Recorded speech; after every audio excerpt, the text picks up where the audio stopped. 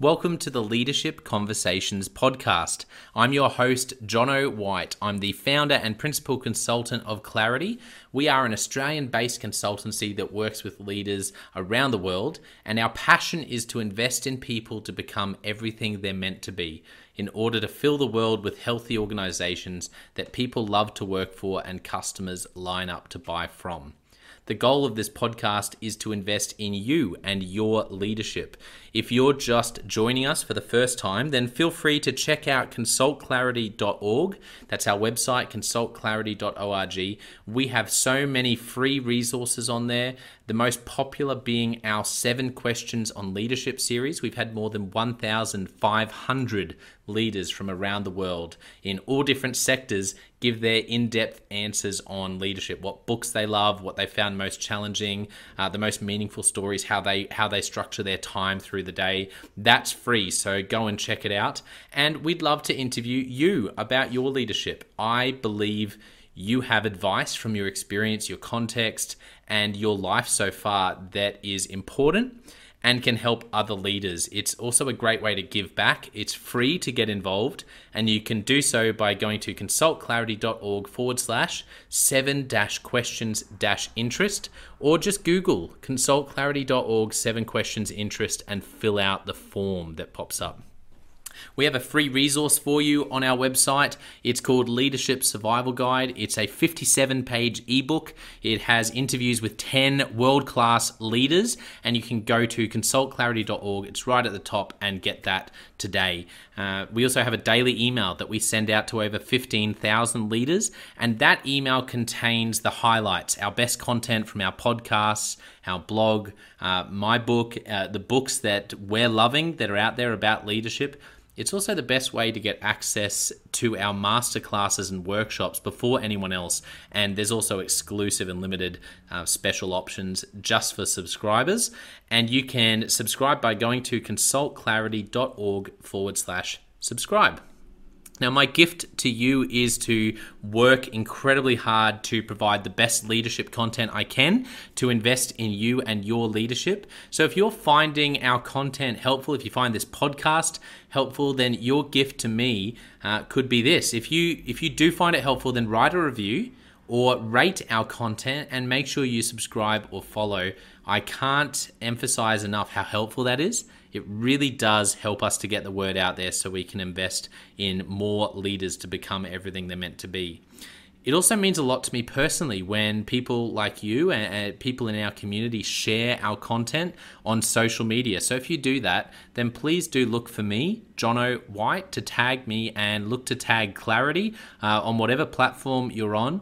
And our team, including me, I'm always looking to see when people have mentioned us so that I can engage with you. And also we look at sharing content. So if you write something about something we've done, there's also a good chance we'll share that with our followers. So if you could do that, that is a massive, massive help as we try to invest in as many leaders as we can around the world. Last of all, you can check out my book about how to deal with difficult people even if you hate conflict. It's called Step Up or Step Out. It's available on Amazon. You can just look up Step Up or Step Out Jono White, or you can go to store.consultclarity.org/book and check it out there. I have coached leader after leader after leader, and in more than 50% of the sessions, this topic comes up. How do I deal with this person? I'm finding it really difficult, and I just want to find a way that doesn't blow up to just to have a difficult conversation, to lead them better. How do I do that? There's a 3-step process that I outline in this book that I believe can help you. Okay, let's get into today's episode of the Leadership Conversations podcast. Enjoy. Welcome to episode 25 of the Leadership Conversations podcast. Today's guest is Vivienne King. Vivienne is currently the CEO and Managing Director of Box Hill Institute. Prior to her current position, Vivienne worked in North America and held the role of President, British Columbia Rapid Transit Company, which operated and maintained the Skytrain and Westcoast Express transit systems in Vancouver, moving over 350 million passengers annually. Before North America, Vivienne held the position of CEO for KDR Gold Coast, the operator and maintainer of the Gold Coast Light Rail, and prior to that, the position of Group General Manager, Strategic and Service Development for RailCorp, which provided metropolitan passenger rail services in Sydney. In that role, Vivienne was responsible for its investment strategy, future design of rail networks, and $1.2 billion capital works program. And while working with RailCorp, Vivienne also held the role of Chief Operations Officer, leading 15 departments with over 8,000 staff to deliver the day-to-day passenger services. Vivienne has a strong interest in public policy and education and transit, and has sat on many boards, including the International Passenger Transport Association, UiTP, holding the Australian and New Zealand chair for public transport, Australia's Transit Committee for Light Rail, and held a seat at the table for the Queensland chapter of the Committee for Economic Development Australia. Recently, Vivienne sat on the International Student Advisory Committee for Victoria and currently sits on the Lilydale Precinct Activation Board. In her spare time, Vivienne enjoys training for triathlons and half marathons. Well, I'm really looking forward to this conversation, and I'm so excited to have you on the podcast. Welcome, Vivienne. Well, thank you, Jono. I'm really pleased to be here. And wow, what an introduction. My assistant must have given you that. Yeah, that's right.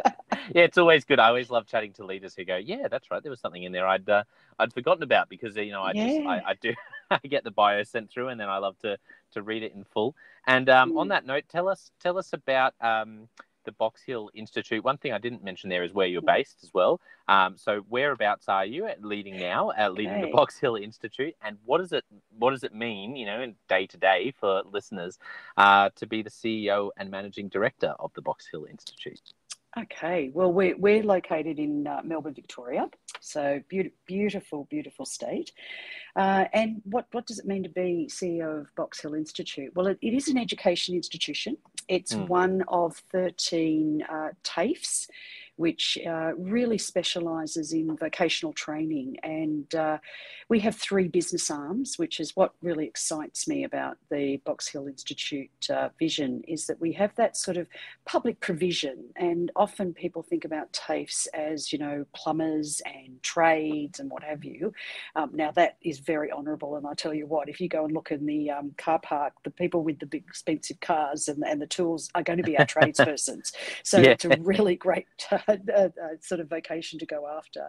But we do everything from, veterinary sciences, nursing, cybersecurity, horticulture. We have a technical school. We do hospitality, hairdressing, beauty. I mean, you name a vocation that needs hands-on practical experience, and we probably train and teach in it. So that's sort of the core of our business. And, of course, our key client is the government and industry that tell us where those skill shortages are. We also have an international arm, which is really exciting. And, we run a all-women's or girls' school in Kuwait, which we're very proud of because we help women get an education in that country. We have long-standing arrangements with a school in Vietnam, which is called Koto. No One Teach One. Amazing. And one day we might get a chance to talk a bit more about that. But we also have a commercial arm because, public policy and public provision is all about taxpayers' money.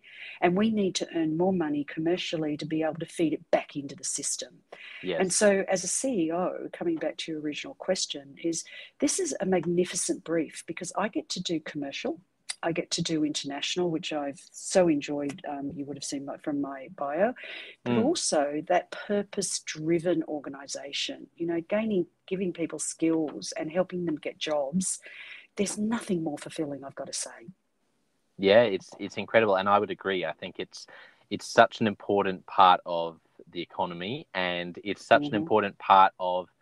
I think it's a really easy way to see meaning in the everyday when you're leading an organization like that. It must be when you have stories of people who wanted to make a transformation, wanted to really take a chance in life and move left or right or take shift and actually be able to do that through what you do. I can see that would be very fulfilling. It is. It definitely is. And that purpose-driven keeps you going, and linking government funds with expertise of the teachers, which are all industry trained and experienced. And then you see graduation is the most amazing feeling when you see those young people, as well as mature people, getting that certificate or that diploma or even that degree, because we do higher education. Yeah. You sort of think back and you go, now I know why I had that hard board meeting, or now I know why I really pushed to get that funding. So yes, it does come together through people's success. I always say to people that my friends and I, we have very robust discussions about TV shows on something like Netflix, which is so unimportant. And I always say, if we're having robust discussions about what we're watching on Netflix, don't you think board meetings and executive team meetings and generally meetings in organizations where we're dealing with often with people's futures and really investing in their lives, shouldn't they be? So I love what you said there. Yeah, that's right. You look at the hard meetings and the hard times and the hard decisions, and you go, that's worth it when you get to a graduation night. I can imagine that would be very significant. That's right, Jono. Absolutely. Well, I would love to now find out a bit more about Vivienne's story. For listeners, Yes. I love to ask this question because it always brings such interesting insights. So particularly interested in the specific moments along the way, and you can feel free to go back as far as you want, in terms of in terms of even childhood, share as much as you want. What are some of the specific moments along the way that really shaped Vivienne King becoming the leader that you are today?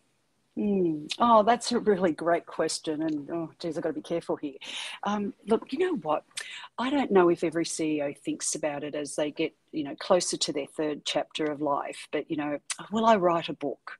And I thought, what would I call my book? And in the industries that I've worked in and the experiences that I've had, I think I might call it something like overnight success that took 30 years. I like that. Because, people often will say, oh my gosh, you've achieved so much. And yes, I have, and I'm really proud of my achievements. Certainly hasn't been done on my own. And, there've been people along the way. But yes, that sort of, oh, wow, you've been an overnight success. Yes, it's taken me 30 years to do that.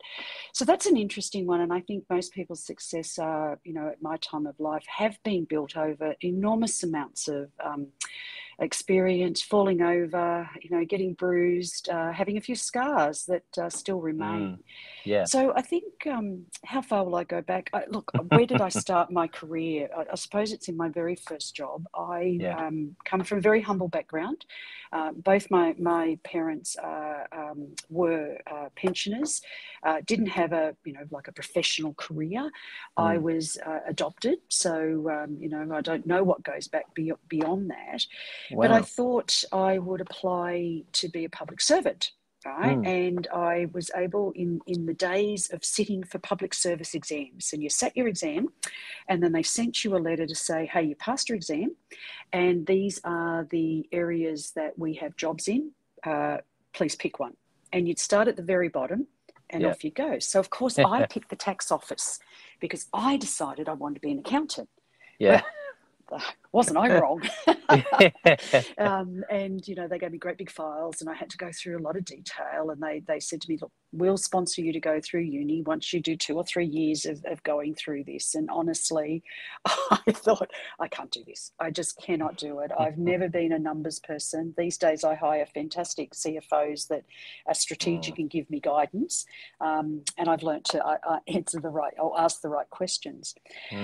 My next job was actually in health, and it was a really interesting one because I ended up being a clerk supporting a disability and occ health and safety unit of a hospital in New South Wales. And I learnt so much. I really did. I learnt about people. I think those are the days where I found out what the word empathy means.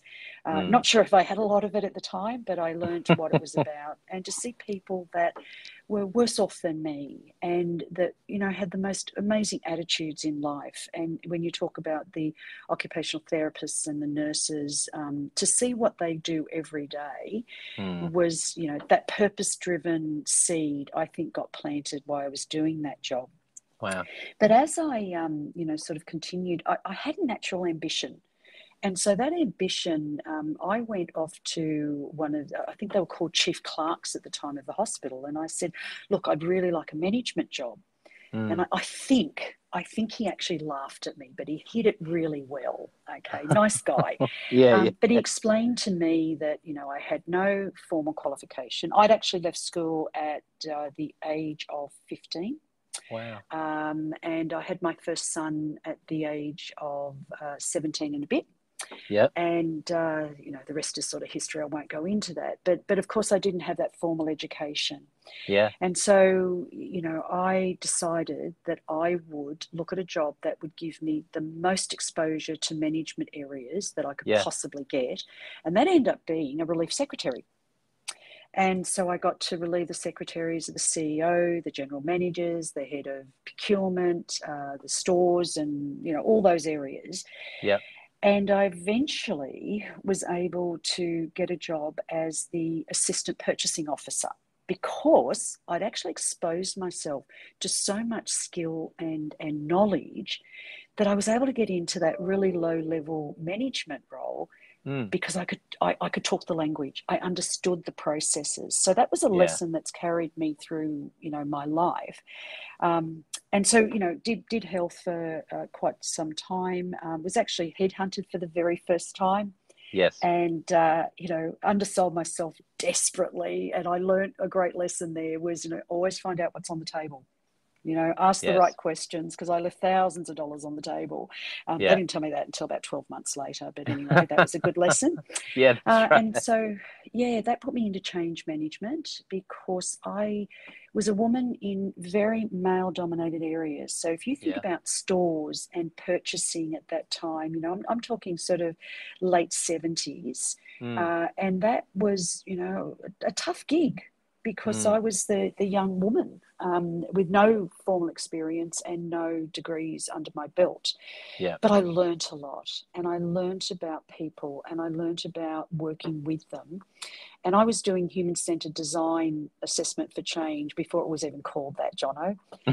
So that was great. Got headhunted, and then I saw a job for a clerk within education, and it was the Hawkesbury College Agricultural College, and it was prior to New South Wales going into federated universities.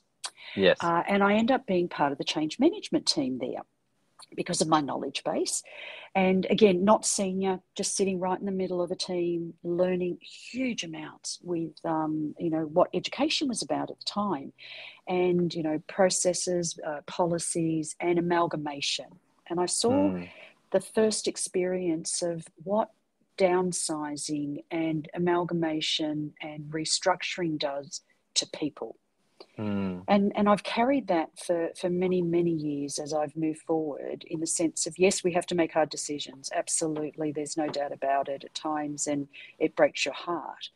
But to actually see what it does in the mechanisms right in the middle of the machine that people forget is run by people has been just amazing. Again, another lesson learnt there was through that restructuring, they created executive officers to support the academics. And I didn't apply for any of the jobs, because I assumed that every one of them had been taken. And I remember getting a phone call from a very senior person saying, Vivienne, I've been going through the applications. They close on Monday and I can't see your name. and I went, oh, okay, well, I should throw my application in. And the amazing thing was that I had my choice of which faculty I would go with, because, you know, again, by that experience, getting in, you know, into the deep end, learning, I was able to present the knowledge that maybe some people couldn't have. And so that was fantastic. How did I get into transport? I'll fast forward a little bit here because there's a lot to talk about. The Sydney Trains was going through a major change. I think it was called State Rail at the time, and it had an education college. I applied for a job there to head up their training division, and that was all the operational area. And oh God, I tell you what, if I had realised what I was getting myself into, I think I would have run 1,000 miles the other way. But again, this has sort of been a real theme of my knowledge base. I came with enormous amounts of experience in education, how to improve quality, looking at registration of certain courses, actually partnering with TAFEs. I can't believe that, that was so many years ago.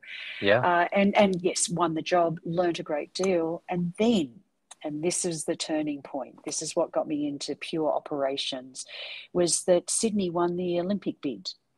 And I was part of the, training and design. And I remember the chief operating officer saying to me, so what do you actually do? Do you know anything about strategy and project management? And I said, well, yeah, I develop courses and, I have people deliver. And he said, good, come over to operations and help me with these. I'm not sure if I can use this term, so you might have to edit it out. These railway rednecks, they're good at their job, but they don't know a thing about project management or strategy. Yes. I think that might have been a touch harsh. However, it was true in those days. People grew up through their network. They what's the saying we use today? We used to have a career for life, and now we have a life of careers. And that's so true, true. So look, to fast forward, I end up getting an operational job. I was I was actually the first woman to hold an operational role within that railway in New South Wales. Wow. That led me to all sorts of opportunities and took me overseas and end up doing, inaugural light rail here in Australia, went over to do some bid work in North America, which gave me some incredible experience. From that, I won the role of the head of the railways in British Columbia. And then 3 years ago, a little bit more than 3 years ago, I got a phone call here in Australia asking me whether I would be open to an opportunity. And I still had family here, and they were able to entice me to talk to them. And the rest is history, and here I am as the CEO of Box Hill Institute. Wow. Well, thank you so much for sharing that story. I think I appreciate your vulnerability in sharing about a bunch of things there. And one thing that stood out for me, and I'm sure it'll be the same for listeners, is I can see from your story why you would be so passionate in doing the role that you're doing now, because I love your journey, which I guess there's so many parts of it I want to ask about because it's unique. I think one thing that I really do want to ask about is around women in leadership. And yes, you stepped into a role. That's incredible that you were the first. Did you say you were the first woman in management and operations, or in operations? Yes. In operations. Yeah. Oh, that's correct. incredible.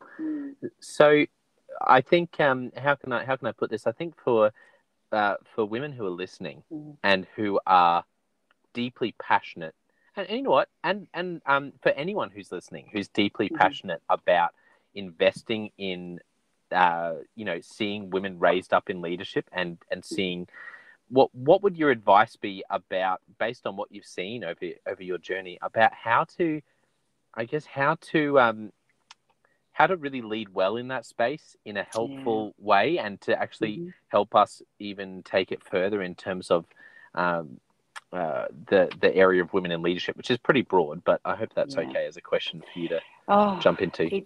Yes, it's very topical at the moment, and it's a bit of a doozy. I feel like every time I talk about women in leadership and diversity and accessibility, I'm walking through a minefield of 100 years of culture. But any leader has to take risks. So, if I can answer the question a couple of ways. One is you have to invest in yourself. No, I think I'm going to be a bit sort of controversial, okay? Yeah, no one's going to for it. invest in you if you don't invest in yourself. And Mm-hmm. today we have, there are groups of people that go. I remember we had a leadership, development program, and I won't say where because I don't want to point fingers.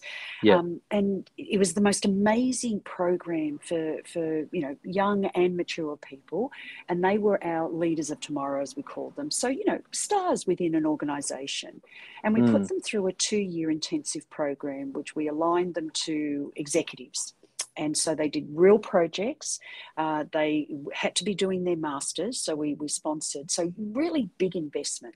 And this 2 years had finished, and I had one of these young people come to me, and they were in their sort of mid-20s, really quite capable and lots of potential. And they said, well, I've done the 2-year course now. When am I going to get a GM job? And I must admit, it's the first time I'd been in that situation. So, I've learnt to reflect. I'm not as quick in answering anymore, and that's one of my lessons. So I reflected and I said, well, that's interesting. I said, because I think on paper, you could do this job. You could do it tomorrow. So how would you, though, manage the 62-year-old that comes to you and says, well, what do you bring into the table? I've been here 40 years and I'm not going to say it out loud, but I'm actually not going to respect you right off the bat. You're going to have to earn it. And it was really interesting because they gave me a very theoretical response. And I said, you know what? Life experience and a few bruises, because things are not always going to be rosy for you, is what's going to give you that ability, that life experience that balances all that knowledge that you have. Yeah. So my first sort of response to anyone wanting to get into leadership, whether they're women or men, is that you have to take risks. You have to understand what you bring to the table. Don't underestimate it. But you know what? Ask a few people and get some realistic view of what you do bring to the table. So I think that's one of the things that I've tried to do, because if I think about myself at 36, and I use this quite a lot, Jono, the 36-year-old in me would take on every single risk, everything I was asked to do without thinking about the implications. And some of my really, really incredible learnings have come through me doing that. And I've got a story to tell, and it is about being a female in a male environment, because railways were very male environment at the time. And so, as I said, I was the first female operator in this particular railway, and it was heading up the timetable division. So everyone that knows me will work this all out. So that's okay. There's nothing that I'm going to say that's terrible. And I had a chief operating officer at the time that really took a risk on me. He knew I was capable, but he was just wondering how 105, I think, men at the time would actually relate to a female in their head of department. Yeah. And so he said to me, Vivienne, the minister has asked for a timetable change. Can you go and talk to your timetablers and see whether they can do it? So he gave me all the criteria, and off I went, very proud that my chief operating officer had asked me to do this. Down I went into the bowels of this building, because of course you put all these people that are backroom, very talented, but you put them in the back room, okay, because they're very sort of detail driven and work very well together. So down I go and I ask this question, and the guy goes, yeah, of course I can. I said, really? So you can make those changes? Absolutely. Well, wasn't I chuffed, because I was keen to impress and keen to deliver. And I felt the pressure. I actually felt like I was representing every other woman in the organisation. Not that they told me that, but it's that personal, oh God, I've got to be really good at this or I'm going to drag us all down. So off I go to the chief operating officer and I say to him, oh, yep, can be done, blah, blah, blah. And he said, well, okay. He said, now, are you sure that they're going to protect the foundation of the timetable? And did you ask them how they're going to do it? And I thought, oh, okay, no, I hadn't thought about that. All right. So off I go again and I speak to the same person. Oh, my gosh. He was going to rip that timetable apart. He was going to create all sorts of problems in other areas. Yeah. But he was going to do what I asked him to do. And so there were a couple of things that I've carried with myself. And again, gender issue, I think, is not necessarily a gender issue. It's a leadership issue. Sure. Yeah. Learn to ask the right questions. And you sometimes get that from knowledge. You sometimes get it from experience. And at other times, you get it from listening to others. And so that ability to be able to say, hey, mate, sit down, work through, what does it take? And one of the things that I've carried for a very long time is, what risk are we creating? Because you know what? When things are different, you have different risks. Have you had them before? Can you mitigate them? And so in looking at all of that, I had to be so careful as a female, but I also had to be careful not to worry too much about being a female. I had to worry about doing a great job and doing it really well. So, for all those women that are out there, I'm not undermining the struggle that anyone is having. What I'm saying is, if we can try and lift ourselves out of the gender question for a little bit, look at what skills we have, what we're using, put ourselves back into that gender area, because you know what? Be proud of it, because we bring so much to that table.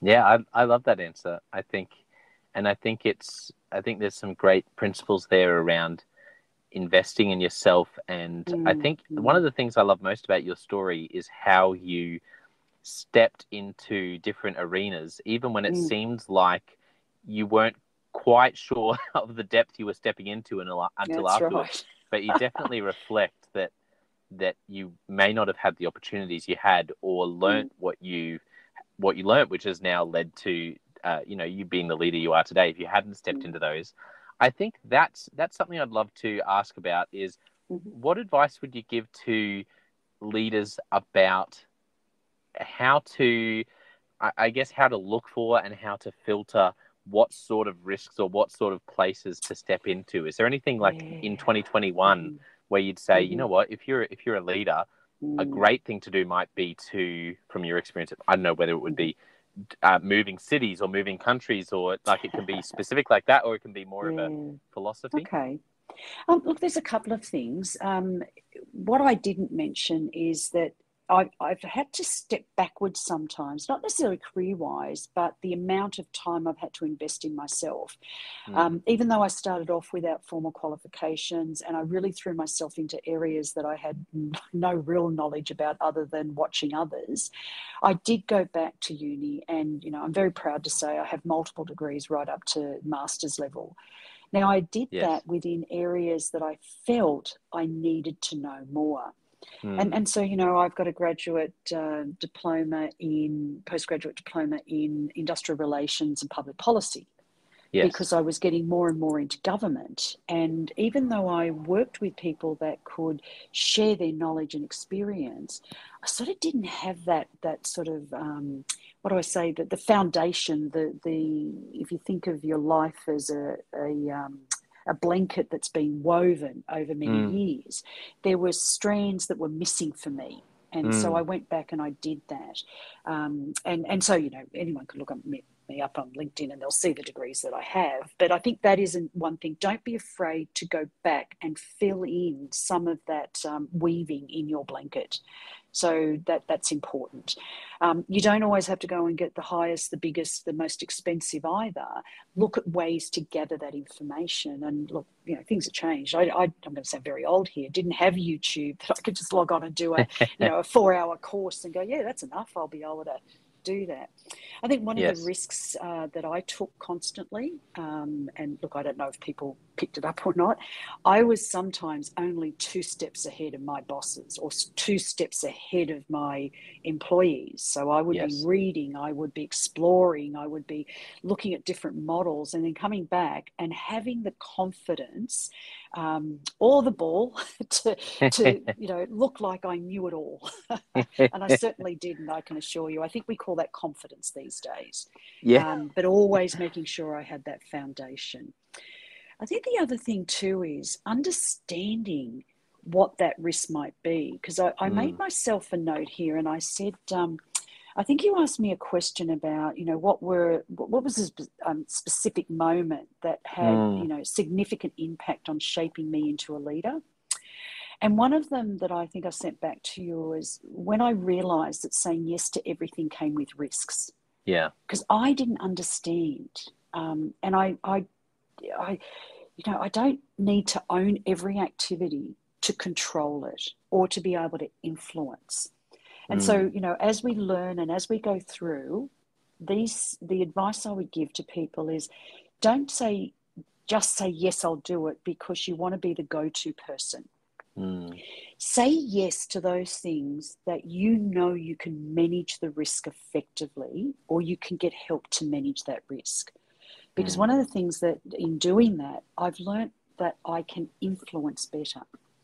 And as the years have gone by, I've realised that the ability to influence is so much more effective and powerful and much more impactful than formal authority or power that comes with a job.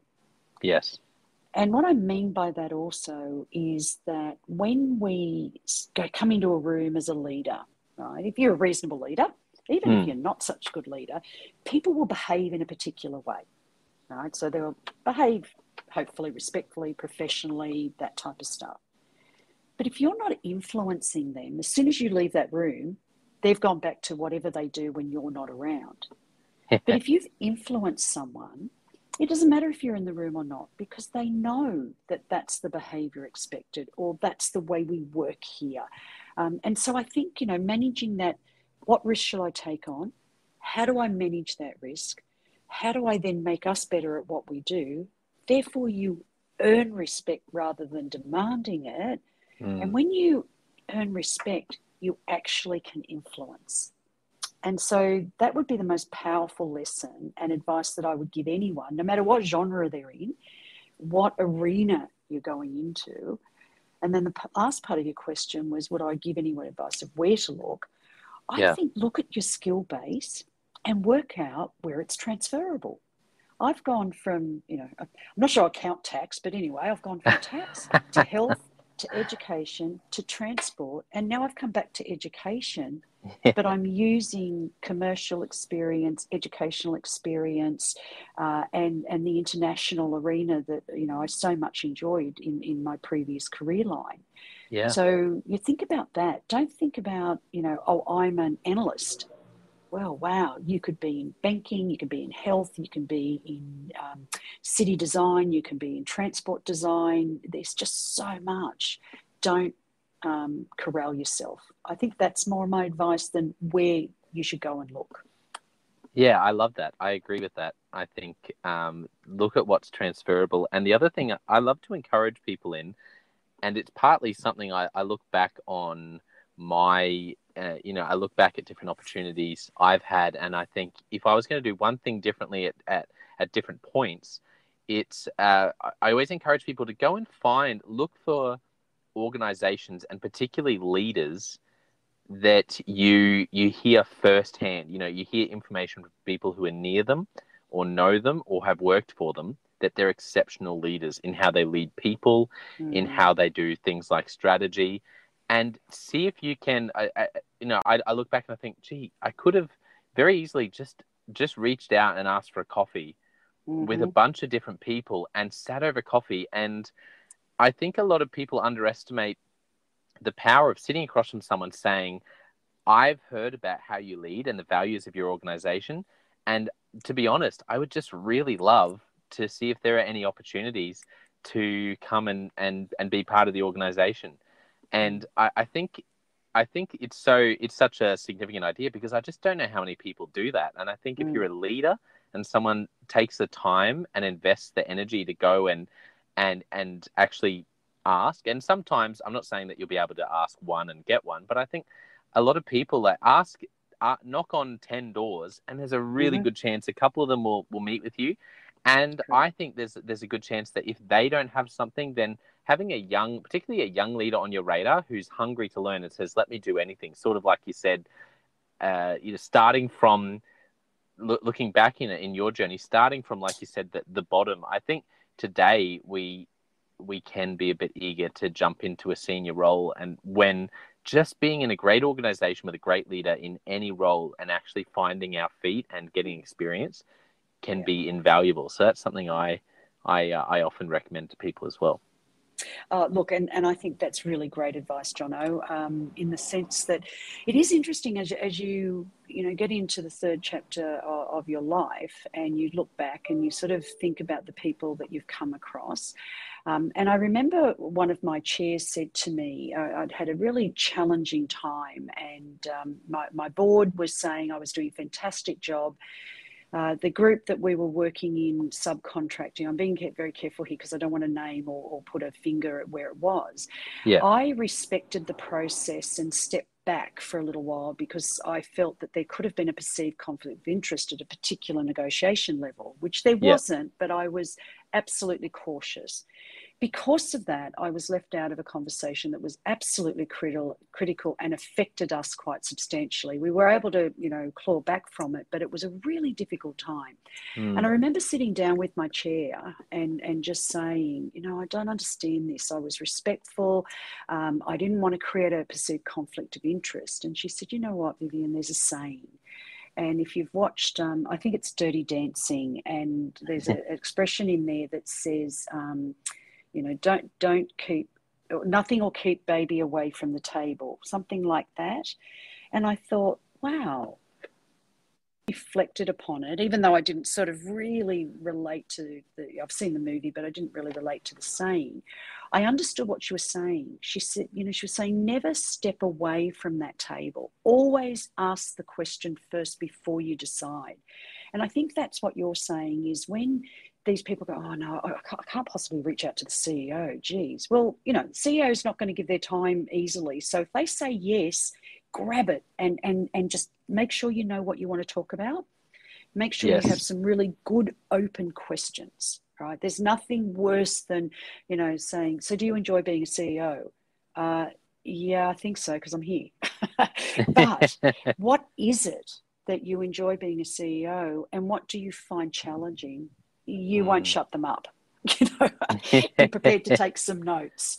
So I think that's, ask, if your listeners are out there, I like your analogy of, ring 10, you might get 2. And I think that is so true. I try to. Often I have to say no because I'm just so busy, but I do take a couple of calls every now and then. I do have coffee when we're allowed to. Yeah. And you know what? We get as much as they get out of it. Honestly, you feel you can reflect, you can share a story here and there, and you can walk away going, I think I played forward a little bit. Excellent. Okay, what's next? Yeah, I think, for me, and that's one of the reasons I love doing this podcast, is it's, yes, I believe it can really invest in the listeners, but I also know from experience and also have learnt from dealing with and working with great leaders that the opportunity to give advice when someone asks, particularly when someone asks thoughtful questions and invests some time in it, is a very rich experience. And we often forget that and think, if I'm asking someone to sit down with me, and like you said there, I love how you mentioned that. Don't come in and say, and the worst thing you could do is if you had that opportunity was talk about yourself. And or ask sort of naff questions like, so you enjoying your job? But have some thoughtful questions in there. And I love that. Like, what do you find challenging about being a CEO? And you're right. Any CEO will go, oh, well. How long have you got? That's right. That's great advice. By the way, I just quickly looked up the quote, nobody puts baby in the corner. Okay. Is that the one? You. Yeah. That's so the one. Yeah. The idea of not listeners, don't allow yourself. Yeah. Don't allow yourself to be put in the corner ever. Yes. Yeah. Yeah. Brilliant. And I guess before we wrap up, because I mentioned before we started, I had a feeling, Vivienne, that it would be great to invite you back for a second episode. And I think, to be honest, I think I've gotten into even less of the questions than I thought I would because there are just so many. But one thing that, and I don't know if I even put this in the questions I sent you, I've sort of gone a little bit off script from some of the things but it's because your story is just so captivating and it's really, I know listeners will love it so much because I'm sort of enjoying it so much myself, and I'm sort of the first listener to the story. But are there any other mentors, any other people that you've come across in your career who you've just admired their leadership or how they led in a particular situation.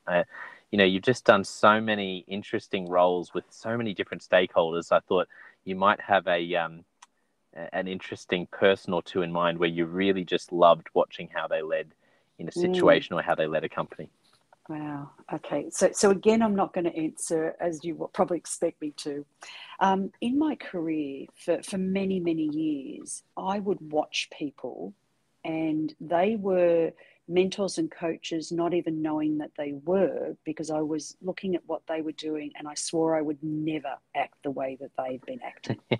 Yeah. So I had a number of people that I worked with, and transport can be a pretty rough and ready. Now it's come a long way. I want to make that really clear. They have worked on their accessibility, their gender requirements, but it was, and I don't know if it continues to be, a really blokey environment. Sure. And so I would watch some people and I go, oh my gosh, that is just, I sat in rooms where people would throw pens at each other or swear terribly, which was just not acceptable, but they used to do it. And so I learnt that. I learnt what not to do and swore that I would never, if I, climbed the ladder and became a leader formally, I would treat people with respect and I would value what they bring to the table. Now, you'll have to talk to people that have worked for me, but I do believe that I am achieving that most of the time. And so that's been, quite a learning. And again, I think that's about investing in yourself rather than seeking out a mentor or a coach. However, I came across a person, bless his soul, he's passed away now, and I'm going to name him because I know I won't offend anyone, but Barry Garnham. And he was a man that one day I said to him, and he was in railways. Yeah. And I said, you're so supportive of women. I just, he said, well, one, you're a talented woman. So I took that as a great compliment. And he said, secondly, have you met my wife and my sister? And I said, well, of course not, Barry. And he said, well, wait until you meet them. He said, I could not work with weak women. I want women that have a voice. I want them to be intelligent and put that intellect on the table. And I will support you in anything that you would like to do if I can. Now, He was probably the first man that actually voiced that type of support. Yeah. Now, I am still in contact with his wife, and oh boy, she's strong. She's a Texan. She's tiny, but she's big. And an intelligent woman that was just so supportive of myself. Look, I'll be remiss if I don't talk about my husband. Honestly, he has been my biggest fan, my biggest critic. He has, given up his career when I went to North America to follow me for my dream, and never once did he complain. Wow. What he does do is he would say, Vivienne, I think your feet are a bit off the ground at the moment. And there was a perfect example many years ago, and I don't think he'd mind me sharing this. So I'm saying, because he's been a great coach and mentor as well as a lifelong partner. I remember one day the phone was ringing at home. For those people that remember landlines, right. And I walked past the phone. I don't know what got into me, and I looked at him and I said, "Can you get that?" And he turned around. He said, "I am not your bip secretary." And I thought, oh, okay, I've got a little big for my boots. So I think in the sense of, naming Barry, I would name him even if he hadn't passed away. He was very much that, wow, guys can actually support women. And that was the first time that I'd heard it articulated. Right? And he lived by that. He was fantastic. And then, I have a husband that often we talk about our husbands being supportive and good partners and that. But as I said, he is my biggest fan and my biggest critic. And he is the one that keeps me grounded. We talk things through. Sometimes I take his advice and sometimes I don't. And sometimes I wish I did. And sometimes I'm glad I didn't. That's great. So, I can't really name anyone. I haven't been lucky. I haven't had a lot of mentors or coaches. I've had to take those risks, invest in myself a great deal. What I would say to your listeners, though, is I do believe things have changed, and the value of a coach and a mentor is seen and it is invested upon. So if you get the opportunity, I would say absolutely grab it, go for it, and milk that relationship as much as you can, because that's what it's about. It's not about, I can't ask or what have you. If you've been given a coach or the offer of a mentor, it's because they see something in you and they want to help. So that's the way that I would answer your question, Jono. That's such a wonderful answer. I have a few things I just want to point out from what you've said that's so rich. The first thing is what I think it's great encouragement about getting a mentor. And the second thing is I love how when you mentioned Barry in your story, and what Barry said to you so prominently was Barry's wife and Barry's sister. And then in your story you talked about your husband and how much of a support he's been, your biggest fan and your biggest critic. I love that. I think that just says to me, and I would encourage people about, obviously we're talking about family there, but the people you have around you in your close circles, I love how formative that must have been for Barry to have these strong women that really impacted him and obviously played a part in him being such an incredible leader, which would have been very countercultural for him to be speaking up so much then. And the other thing, though, I got from that answer, Vivienne, which I loved, is those listeners who might be going through a really tough time, maybe you've got a leader that you're leading up to and you're really struggling. In those moments, it's very hard and can be very, very discouraging. But I love that your reflection across your whole career started with, well, there's a lot of times where I saw what not to do. Yeah. And as much as we say that, sort of glibly, here or there, it's so true that if you're in one of those really challenging situations, and I've struggled to have this perspective in the past when I've been in a, where I felt like I was struggling, but you probably are going through one of the more formative seasons and helpful.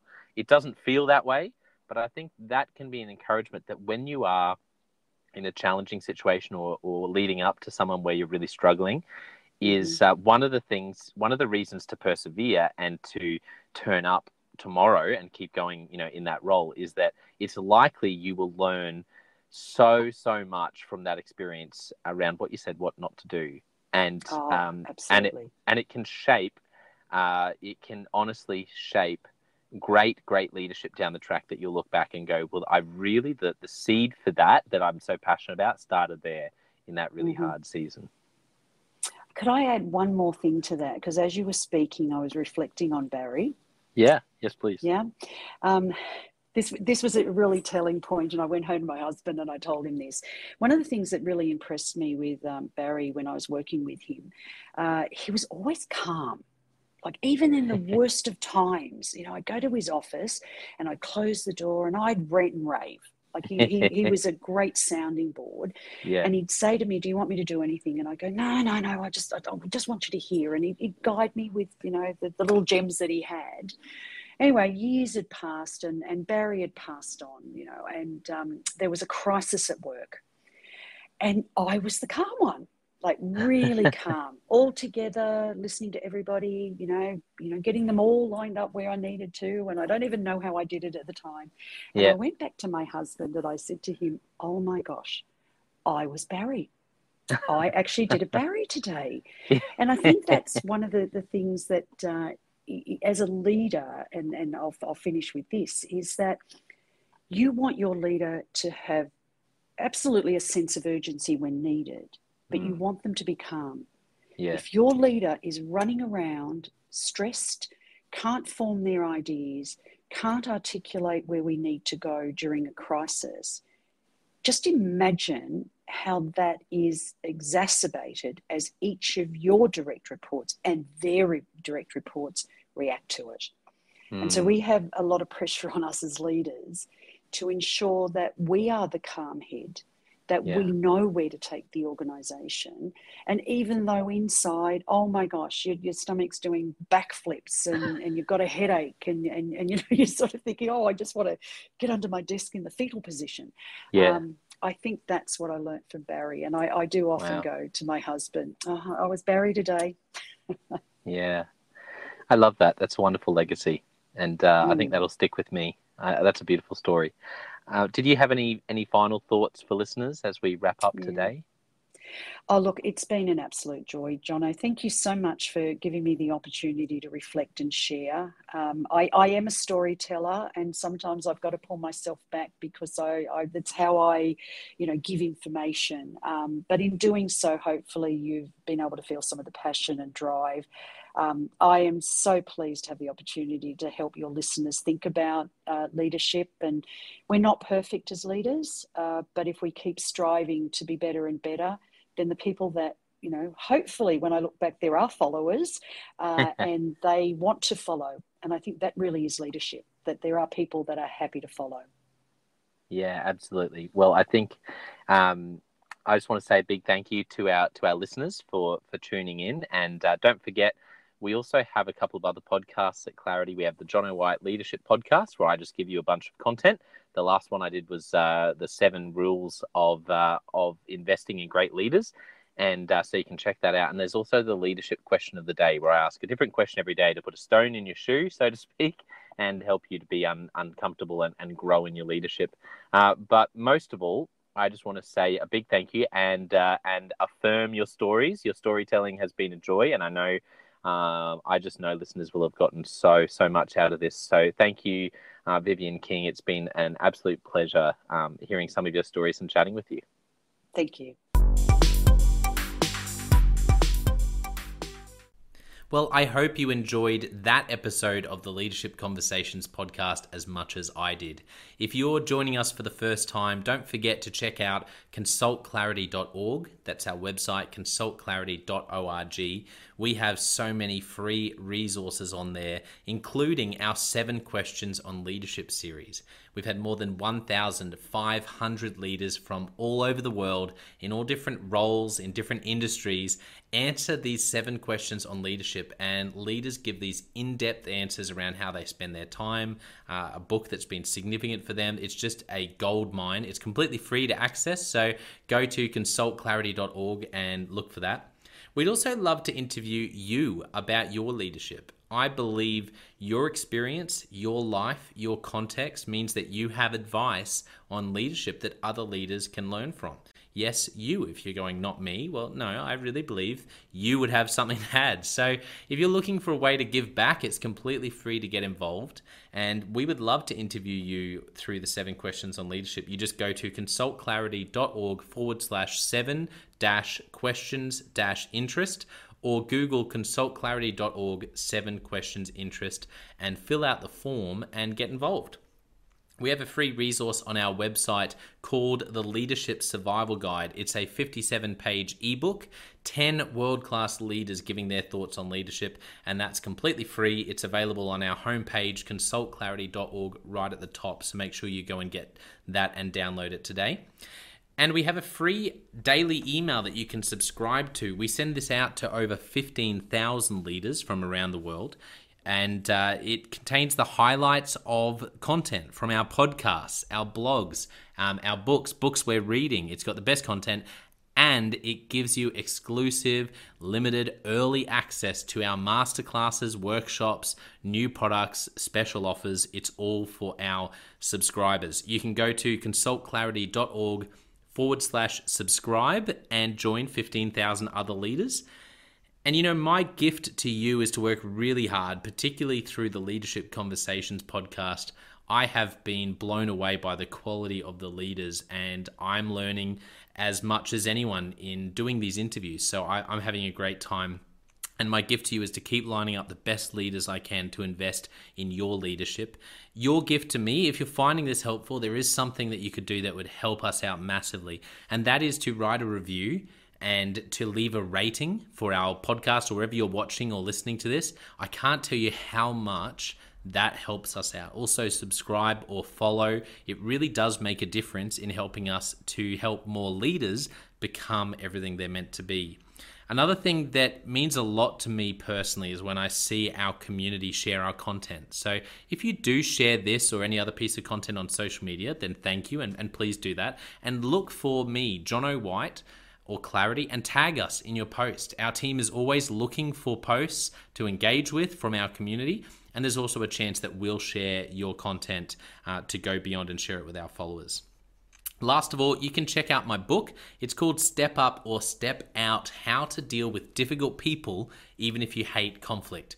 I wrote this book because 50% of the coaching sessions I have with leaders, this topic comes up again and again and again. And it's this idea of, how do I have this difficult conversation? How do I lead this person better when I'm finding them difficult? Or in some cases, you look and you say, I think I might be leading a difficult person. They're just quite difficult to lead, or I'm finding them quite difficult to lead. So there's a 3-step process that I unpack in Step Up or Step Out. And the amazing thing, and I've literally done this myself, and I've heard it anecdotally from other leaders as I've coached them, is that if you follow this process, you will see that person step up and change their behavior or make a decision, which is to step out some of the time. 95% of the time, people will step up or step out in just 4 weeks. And I stand by that. It's you have to read the book to understand, but I really do believe in it, and I've experienced it firsthand. It works.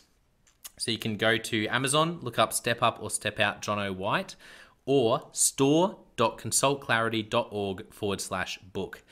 Well, thank you so much for listening. We're going to be back with a new episode next time of the Leadership Conversations podcast. And I hope today has helped you to take another step towards becoming the leader you're meant to be. See you next time.